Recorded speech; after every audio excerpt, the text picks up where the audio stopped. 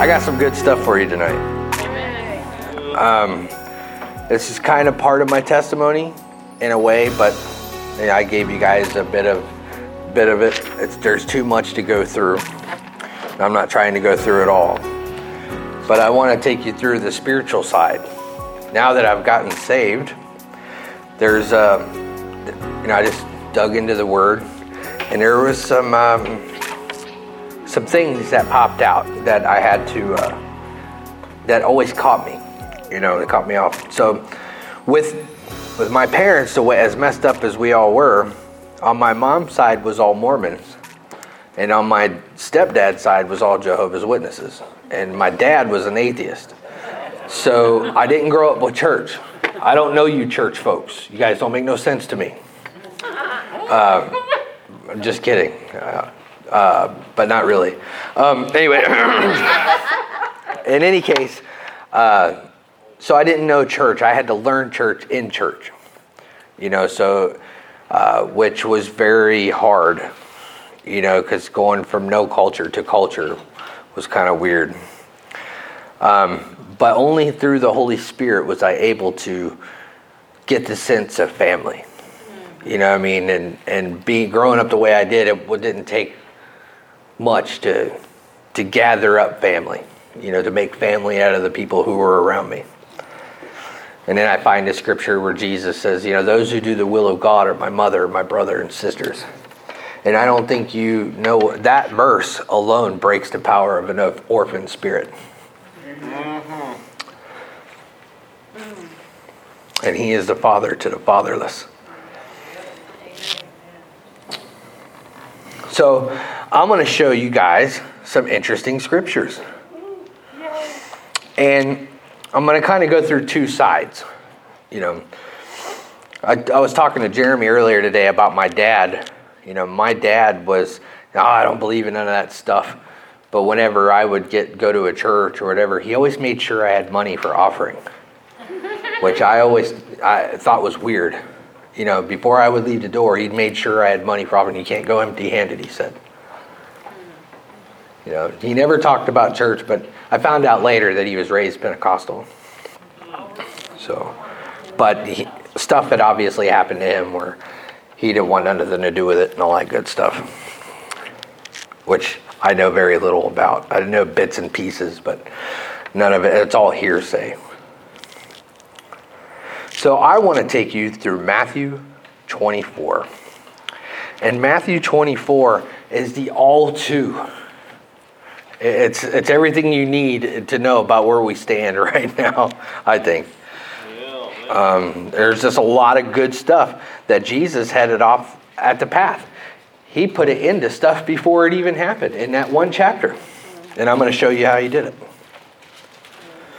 So you go through Matthew chapter 24, verse 26.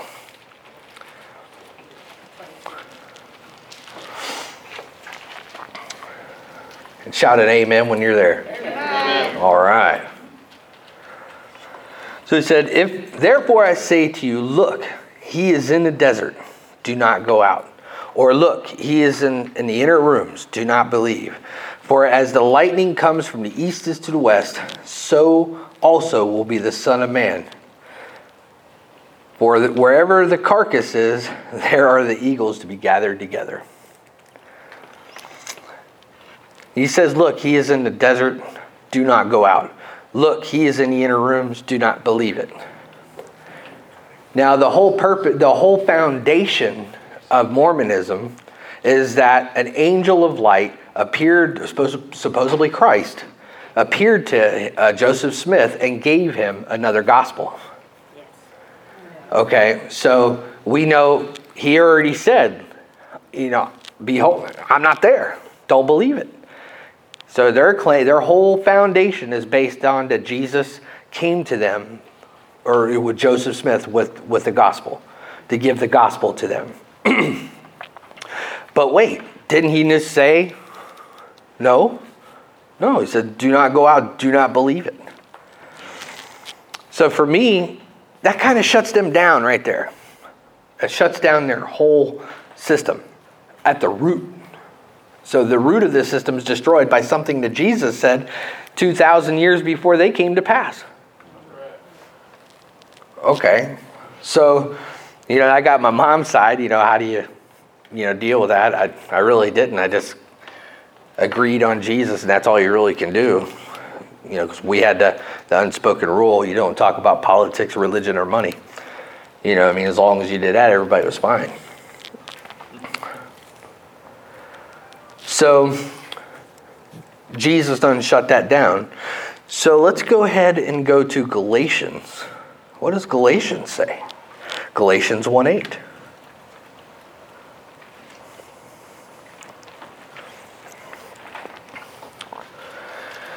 He said, but even if we or an angel from heaven preach any other gospel to you than what we have preached to you, let him be accursed. What scripture was that again? That is Galatians 1:8. I'll read it again. What are you reading out of? Galatians? No, what? New King James. Sorry, that's the Bible he gave to me. So, y'all King Jamers out there, I'm looking at you too. Y'all King James, was that Puritans? I got to go with what the Lord gave me. So, but I love the King James. Amen. It speaks to me more than any other one. Amen. Amen. So I'll read that again. But even if we or an angel from heaven preach any other gospel to you than what we have preached, let him be accursed. As we have said before, and now say again, if anyone preaches any other gospel to you than what we have received, let him be accursed. So their whole foundation is Jesus came to Joseph Smith in United States and gave him the gospel, which is obviously another gospel. So there's twofold problems right there, right? That's just, to me, that shuts them down. To where, as a young believer, not being raised in church, I was totally dependent on the Lord to lead me to where he wanted me to be. I was telling Jeremy earlier that, when I was growing up, whenever I went to the Latter-day Saints as a kid, I would go in, sit down with grandma and mom and pass out. Just knock clean out, and I wouldn't wake up until it was time to leave. So that happened a lot wherever I went. Wherever church I was at, I just knock clean out and not be, not know where I was at until wake up. Hey, it's time to go. Oh yeah, okay. Same way with the Kingdom Hall. Whenever I went there, it was like as soon as my butt hit the seat, out cold, knocked out until now. Next thing I'm getting, bumped into. Hey, it's time to go. It's over. So that happened a lot as a kid. Whenever I was part of either side or even Pentecostal, the Lord just shut me down. And the only reason why I say it was the Lord is because it wasn't until after I got saved that he revealed to me that he was there in the beginning.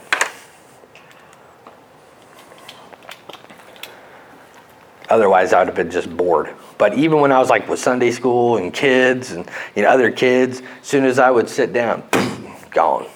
I'd be waking up with a puddle of drool on the table. So, in any case, for me, that knocks out their system. And the Lord revealed to me in his word. So what am I to do with that?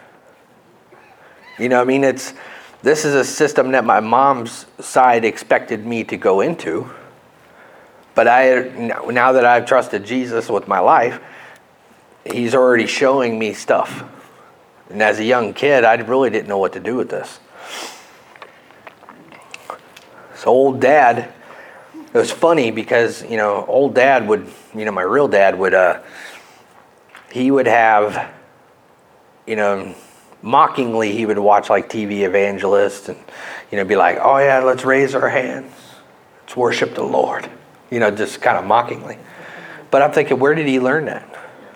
In order to just lift up your hands, that's not something that you just do. That's something he had to have learned somewhere. So the Lord's revealing all this stuff to me as a kid, you know, after I gotten saved and stuff started becoming more real. I didn't deal with my mom's side of the family too much, so I only have those two scriptures for the Mormons. But for me, those two are all I need to not go down that path. Now, I'm not picking on them. I'm not picking on the Jehovah's Witnesses. I'm not here to battle that. I'm just saying that based on what I see according to the Word, which even says in their Word, they must have a veil or something. They must not be awakened to the truth where they don't see what I'm seeing, reading the same book. I'm thinking. But their book's different. It's got different stuff. It's got some different stuff. Same way with the One World Translation, or New World Translation. There's a lot of remixes in there, you know, where Jesus is taken out and Jehovah is put in his place. So now I'm going to get onto my stepdad's side here. There's a lot more I have on that. So let's go to back to Matthew 24. Oh, excuse me, the chicken was good.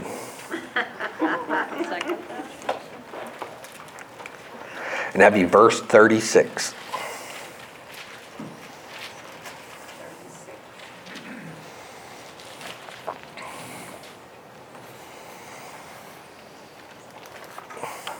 So now, but on that day, on the hour no one knows, not even the angels of heaven, but my Father only.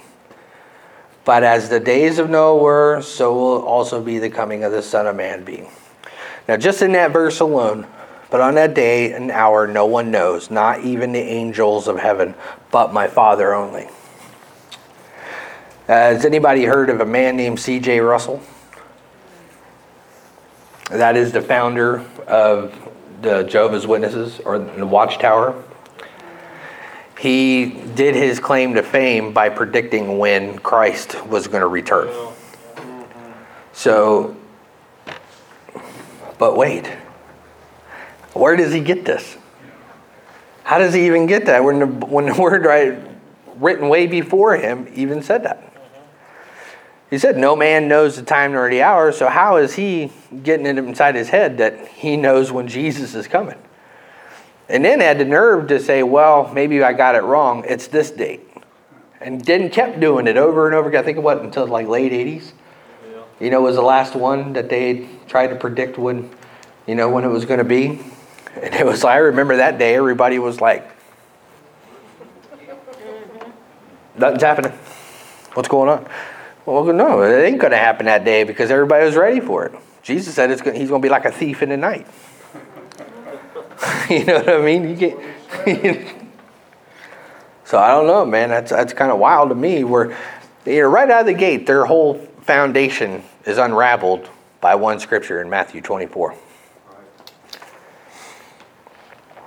So growing up with these guys, I dealt with them a lot more, and I always had good questions for them. You know, and it wasn't because I knew better. It was just because I wanted to know what was in their head. Yeah. You know. So let's go to Revelation 7. I love Revelations. Revelations is the first book that I ever read in the Bible. And it literally scared the hell out of me. To say the least. And it was like, after receiving the Lord and that being the first book that I had read, it was like as I was reading it, I could see it. I could see what I was reading as if it were alive. Where before, every time I tried to read a Bible, it was literally like I would look at it and words would just scramble. Like the letters would just start jumping around and moving around. I could not make any sense or sentence or word out of what was in that book. It was locked. And I'll never forget that day when I opened this up and read Revelations, and it was unlocked for the first time, and it blew my mind. I was actually pretty messed up for like a week. To where it was just, and that was ultimately what led me. When I read this book, I was living in the house of the people that were my guardians that I basically sold myself to for meth. And when I was 17, and when this happened, I had read this book. It was in that moment when I had that vision where the trumpet call, and everybody was being raised up except me, and I heard the Lord say, "You're dead in your sins." When I snapped out of that, I got on my knees and I cried out to God, say, "Lord, save me, get me out of here." And I went homeless, after that, because that next day I was gone, never went back. I'm sorry, I did go back one time. I went back one time, and the weight was so heavy that I couldn't stand it. And I was there for like 5 minutes. It was like, I gotta go. I'm out. I couldn't take it. It was a complete irritation. So this being the first book, I'll never forget that awakening that I got, or what would they call that? Like a quickening in the spirit? Would that be a better, kind of the same thing where it was just... Well, quickening makes alive. Yeah, I was made alive in that moment. It was great. Love that stuff. But right out of the gate it says you're blessed if you open this book, and I knew I was blessed at that moment. So let's see, where am I at? Okay, so chapter 7, verse 1. After these things, I saw 4 angels standing in the 4 corners of the earth, holding the 4 winds of the earth. And yada, yada, yada, yada, yada. I'm kind of skipping ahead to find out. Yada, yada. Ooga gaga. Yeah. And then, do not harm those, or it says, do not hurt the servants of God on their foreheads. We're going towards verse 4. And I heard the number of those who were sealed, and it was 144,000, and all the tribes of the children of Israel were sealed. The tribe of Judah, 12,000. The tribe of Reuben, 12,000. I don't know what happened to the tribe of Dan. Maybe we're here. Where's Dan? What?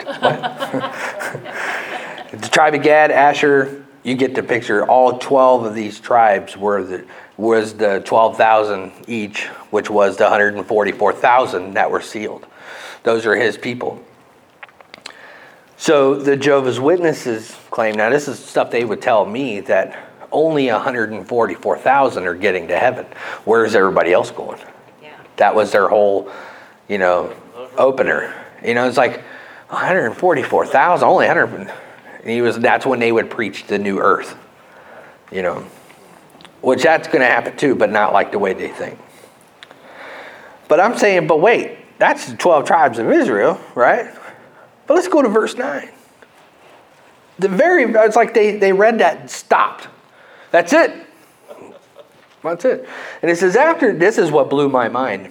After these things, I looked, and behold, a great multitude, which no one could number, of all nations, tribes, peoples, and tongues, standing before the throne and before the Lamb, clothed in white robes, with palm branches in their hands, crying out with a loud voice, "Salvation belongs to our God, who sits on the throne, and unto the Lamb." And the angels stood around the throne, and the elders and the 4 living creatures, and fell on their faces before the throne and worshiped God. A number no one could count. Yes, amen. That has nothing to do with the 12 tribes. That's right. So it's like, so I remember having this argument with one, like, wait a minute, 144,000. Did you read the rest of the chapter? I mean, all you got to do is just keep reading. It's right there. So even in their Bible, it's there. So it's like, where would they get that? It made no sense to me. So they don't believe that Jesus is God. They don't believe that in order to have the Father, you've got to have the Son. In order to have the Son, you have to have the Father. The disciples said, "Hey, Lord, show us the Father." And he said, "I've been with you all this time." You're seeing him. You're seeing the Father. Because they are one. They don't believe that. So immediately that takes me to a place where you don't see something. It had to have been something somewhere that happened where I knew there was a line I couldn't cross. Just in my heart, I knew there was just a certain line I couldn't cross, and taking the deity away from Christ, that was one of them. In fact, there was a band that I really liked and loved at the time. It was called Deicide, a really satanic death metal band. And when I found out what Deicide meant, even before I got saved, I was like, ugh, I can't do that. Same way with one of my other favorite bands called Morbid Angel, that had a song called Blasphemy of the Holy Ghost. And I had no idea what they were saying.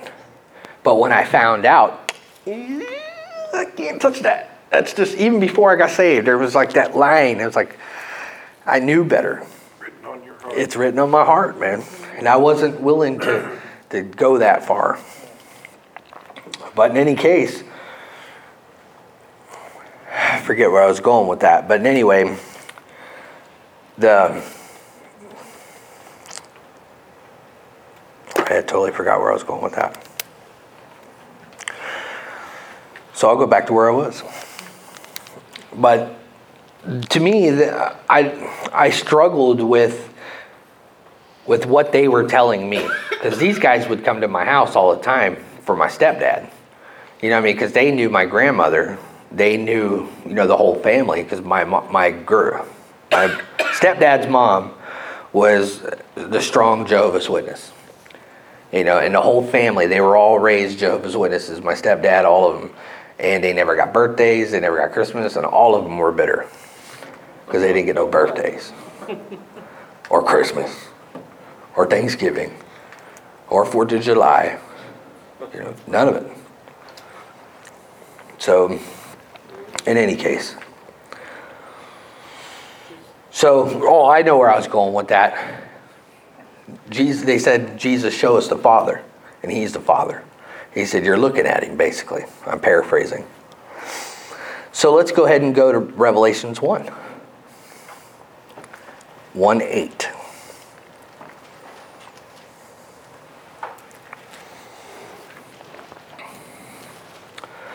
And this is the one that they can't get around. That I think that kind of nullifies that whole Jesus, the Father, and the Holy Spirit is just some active force. He's not a person. But all throughout the Old Testament, the Holy Spirit says. The Holy Spirit says. Yeah. If he's not a person, how is he saying anything? The Holy Spirit says. One of the places where he said was, they shall not find rest to the children of Israel in the wilderness.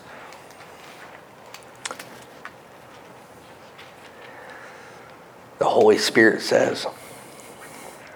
He convicts the world of sin. How can he convict the world of sin if he's just some molecule?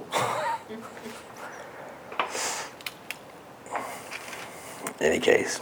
So anyway, I am the Alpha and Omega, the beginning and the end, says the Lord, who is, who was, and is to come, the Almighty. So how can he be who is and who was and is to come without being the Father?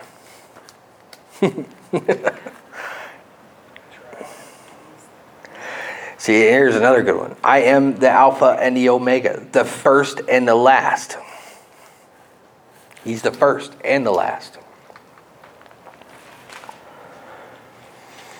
So, therefore, to back that up, let's go to John.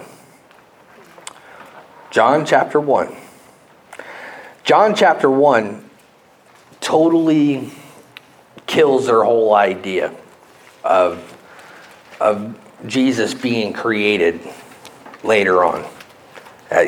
Because they believe that he was created separate and was sent to die for our sins, but he wasn't God. He wasn't the Father.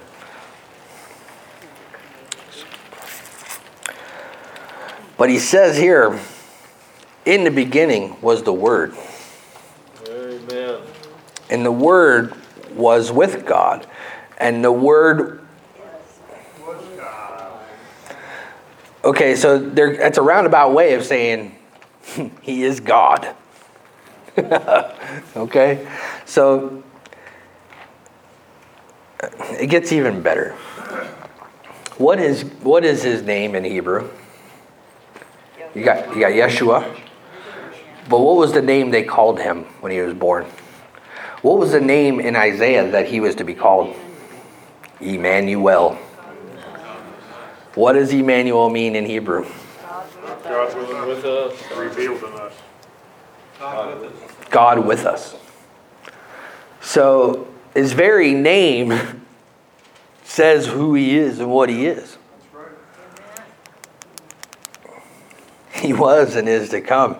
He is the Word. And he was in the beginning with God, all things made through him, and without him nothing was made. In him was life, and the life was in the light of men, and the light shines in the darkness, but the darkness comprehends it not. And that's why they can't see it.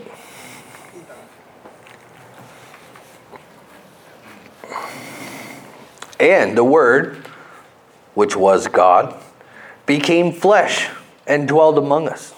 We beheld his glory. This is 14. We beheld the glory as of the only begotten of the Father, full of grace and truth.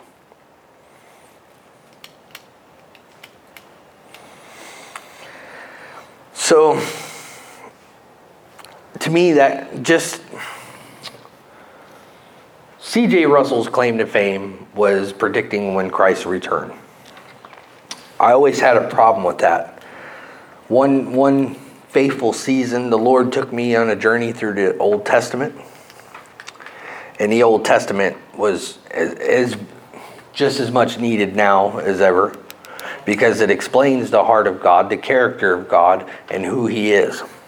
You get to see, because he's the same yesterday, today, and tomorrow. So the way he responds in there is also the way he responds with us. That's why I took you through Micah, which says he desires mercy.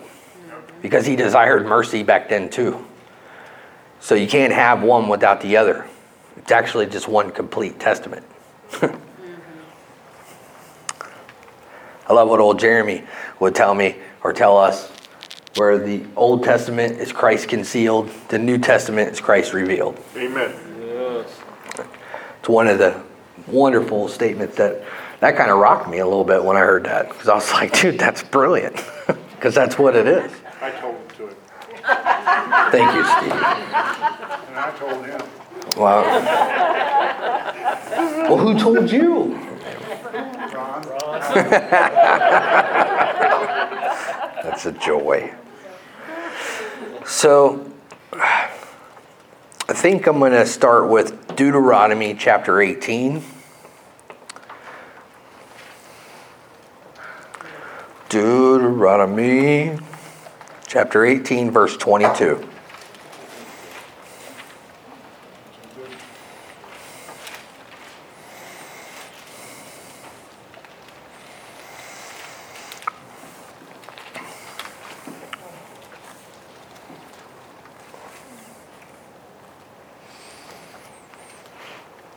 In this verse, it says, when a prophet speaks in the name of the Lord, if that thing does not happen or come to pass, that is the thing which the Lord has not spoken, and the prophet has spoken presumptuously. You shall not be afraid of him. So, their whole foundation, their beginning to claim to fame was when Jesus was going to return. Didn't happen, that cuts them out. So for me, that's it for them. I don't need to hear anything else they say. Just based on that alone, I don't have to listen to nothing. I don't have to be afraid of them. I don't have to deal with them. Because that's a false system. You know, I can go into their doctrine and all that other stuff. But no, I don't need to. I can cut it right at the root, right here. The basics. And sure, and they're trained to argue with us. Yes. You know, they're trained to argue the stuff. Yeah, they But go through classes. oh, weekly. But they're only being taught what their superiors allow them to be taught. Amen. They're not allowed to interpret the scripture on their own. Nope. They're only the man, the priest, or whoever their pastor, the certain appointed person can rightly divide the word and interpret it to the people. So you're getting all your source from one man. Does that sound familiar? I mean, we've seen this pattern before, I think.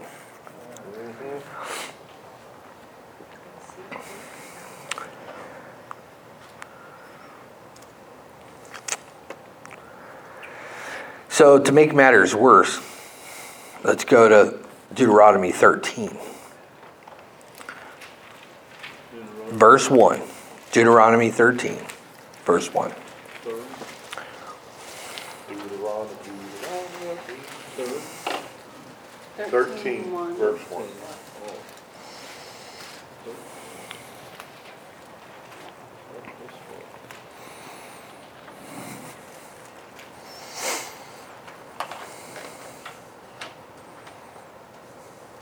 Are we all there? Sorry, I was daydreaming. All right, so if there arises among you a prophet or a dreamer of dreams, and he gives you a sign or a wonder, and that sign or wonder comes to pass, of which he spoke to you, saying, let us go after other gods, which you have not known, let us serve them. You shall not listen to the words of that prophet or the dreamer of dreams, for the Lord your God is testing you to know whether you love the Lord your God with all your heart and with all your soul. You shall walk after the Lord your God and fear him and his commandments and obey his voice, so yada yada, and you shall serve him and hold fast to him. But the prophet or that dreamer of dreams shall be put to death, because he has spoken in order to turn you away from the Lord your God, who brought you out of the land of Egypt and redeemed you from the house of bondage, to entice you from the way in which the Lord commanded you to walk, so that you shall put away the evil from your midst. This stuck out with me because, it's funny, the Lord allowed them to do that. Allowed them to test their hearts. See, we get tested. We get tested. I've been through a lot of tests. Tests that hurt. And tests that I failed. Round the mountain. I've been around the mountain with a lot of things. But this person who was trying to put an end to Christianity and start his own system, he's leading people astray. So therefore, the guy that's the founder of their system, according to the law, should be put to death. Right. So I'm good. I don't need that. Not growing up in church, I could have fell either way on that. What makes me real mean is once they got their hooks in you, it's really hard to get them out. Yes. I have a friend in particular that, she was crying out to God for help one day, and one of those guys knocked at the door. You know what I mean? And she became a Jehovah's Witness from that point on, because that's who showed up. So, and then when you talk to them, try to tell them the truth, they're not listening to nothing because of that one moment that they hold on to. But even when it was that way for me, I never took people's word for it.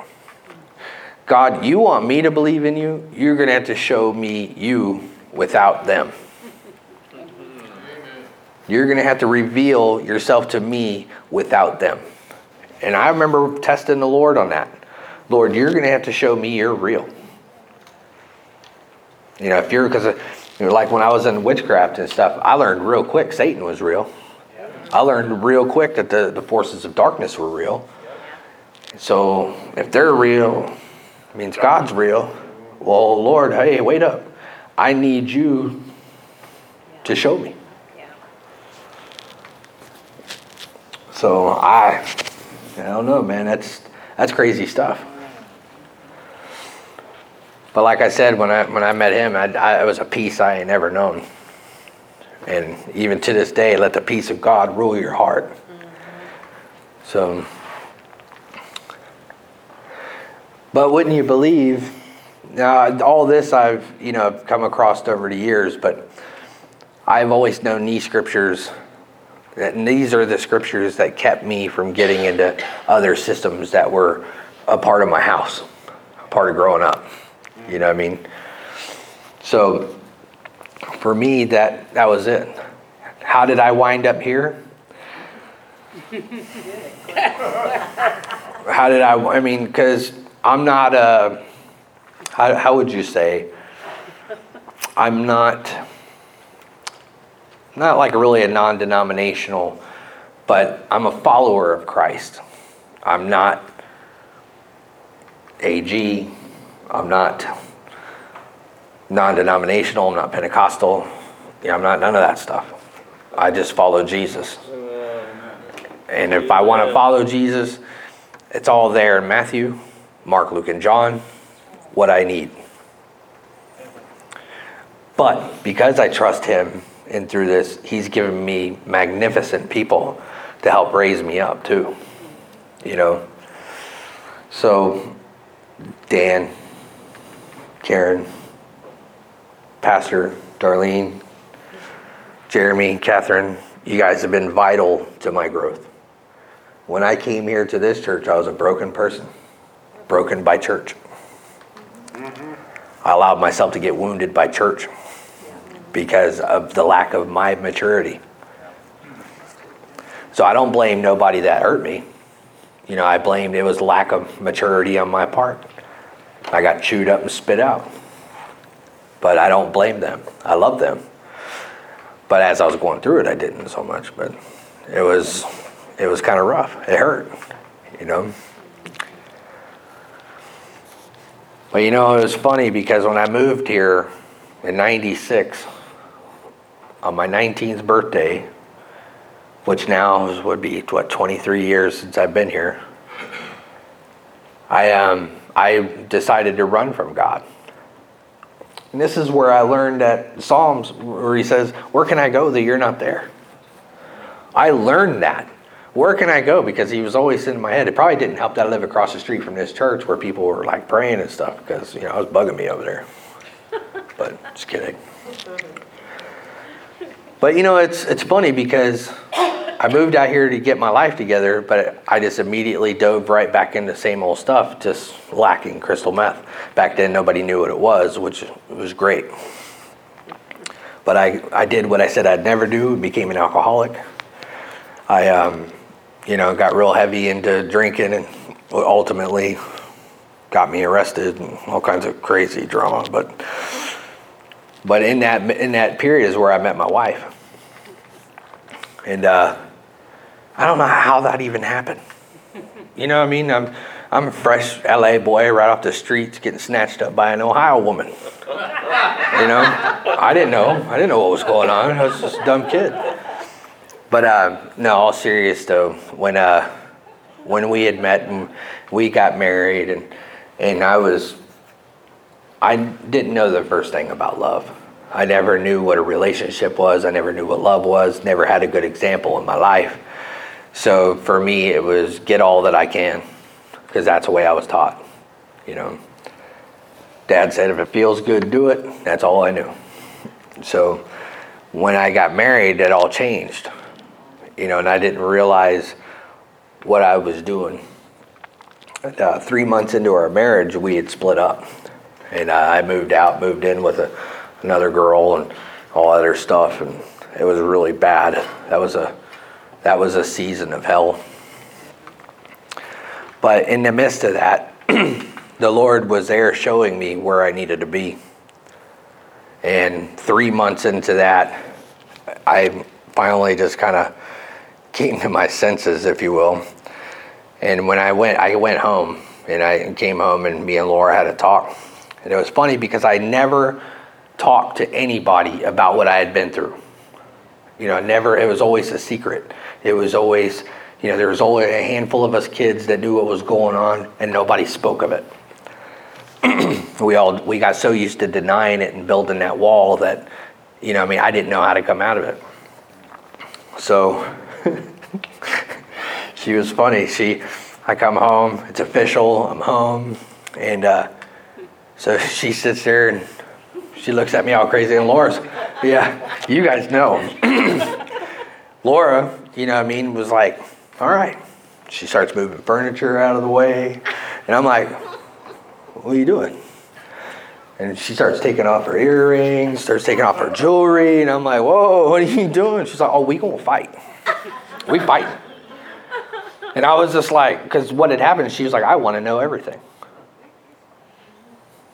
Do you want to know everything? Here it is. And I went from point A all the way up to that moment. She was stunned. But her response was moving furniture out of the way and taking off her earrings. And we went at it.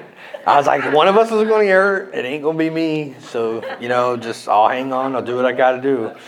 And she come flying at me, man. Dude, she's so strong too, man. She picked me up. I was like 130 pounds. She picked me up, slammed me down like I was nothing. Like just some folded laundry, just bam. And then so she got hers. She got what she needed. But after we had been back together for a while and things were finally settled down, I had got sick. And I realized I'd become allergic to cigarettes and dogs and alcohol. The combination of the three would kill me. So, and I was drinking, smoking, and had Huskies. You know what I mean? So it was like a deadly combination. So one day, man, I was at work and I had upper respiratory failure. So my lungs shut down, heart was shutting down, and I couldn't breathe. All I could do was, and I was like trying to hold the door open so you can get the pins in it, and I was blacking out. Like I gotta go, man. And before that, I used to smoke weed at work with all the guys, and I would always listen to like Chuck Swindoll, or preachers, because it was 12 o'clock and all the preachers were on. So I used to sit there and get high listening to preachers. And they used to make everybody real uncomfortable. I was like, oh, dude, check this guy out, man. He's great. Oh, he's wonderful, And they'd be like, dude. And I was the only one like oblivious to it, To show you, kind of give you a picture of where my heart was, Where I figured, and at that time, I figured if I could barter with God, I'll give you all this, just let me have this. I'll give you all this, just let me have that. But that didn't work. He wanted it all. So I'm on my way to the hospital, and that it was during that time where, I think Chuck Swindoll was on or whatever. But he had said, I'm not going to do our normal program today. I got a lady that works in our office, and I really want her to share her testimony. When this girl was giving her testimony, I broke. Something broke. The dam was broke. I was bawling. I couldn't see where I was going. Winded up driving past the hospital, because I was on my way to the hospital. I was like, man, dude, this girl's life was like, I knew what she was going through. And it was, the Holy Spirit was just, boom. That was my visitation right there. So I get to the hospital, man, I can't breathe. I'm like passing out. But I was like, I wanted to hear the rest of this girl's testimony. So I sat in the parking lot, like nodding off, like, just listening to this girl. I get to the hospital, I go inside, I register, sign up, and, I went and sat down, and I went and reached and grabbed a magazine or something. And as I looked at it, it said, "Are you lost in the wilderness?" I started shaking real bad. I was like, because I knew the Lord was present. That same spirit that I met on that first day was there in that hospital room right then and there, and I was freaking out. So after several hours of treatments and everything, I was released and I went home. And I had quit smoking cigarettes because I didn't have a choice. And so while I was doing that, I was still smoking weed and doing everything else. But Cinco de Mayo, 2001, I decided I was done running from God.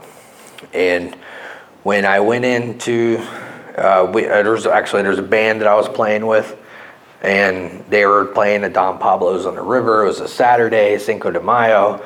There was like supposed to be this real big party things and all that stuff. I was like, yeah. First time me and Laura got a chance to get out, since we had been back together. We got a babysitter for the kids. And I was like, yeah, sounds good. So we get there, man, that was bad. I had a beer in one hand, shot of tequila in the other. And the beer was flat, tequila was watered down.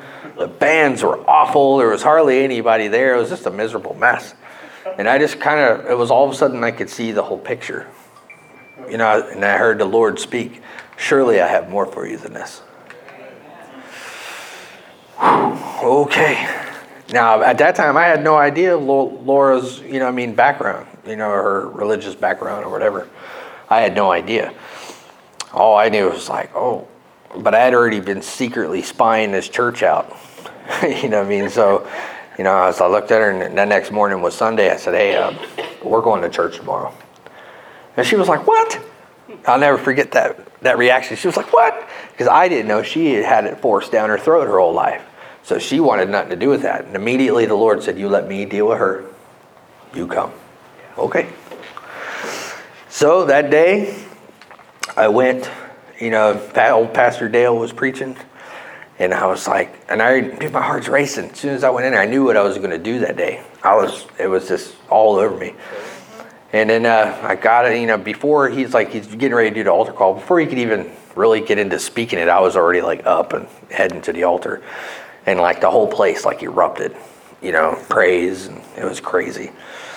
And I remember hitting my knees, and I could hear the church going crazy. But I thought for sure I was here in a balcony level, an upper level.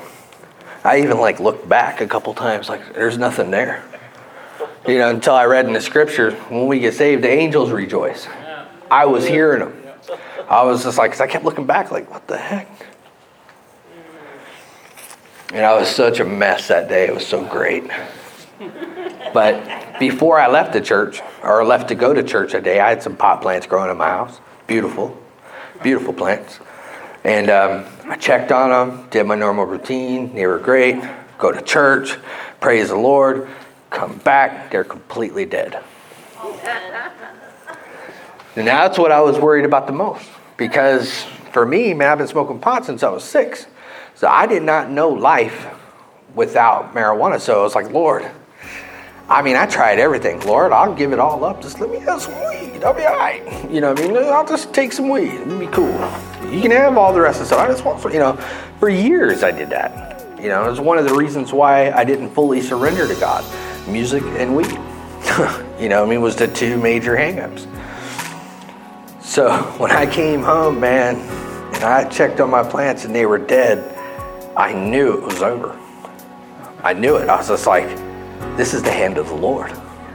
I was just okay, that's it. Very good. And there was there was nothing in me that I gotta have it. It was it was broke instantly. So the rest is history.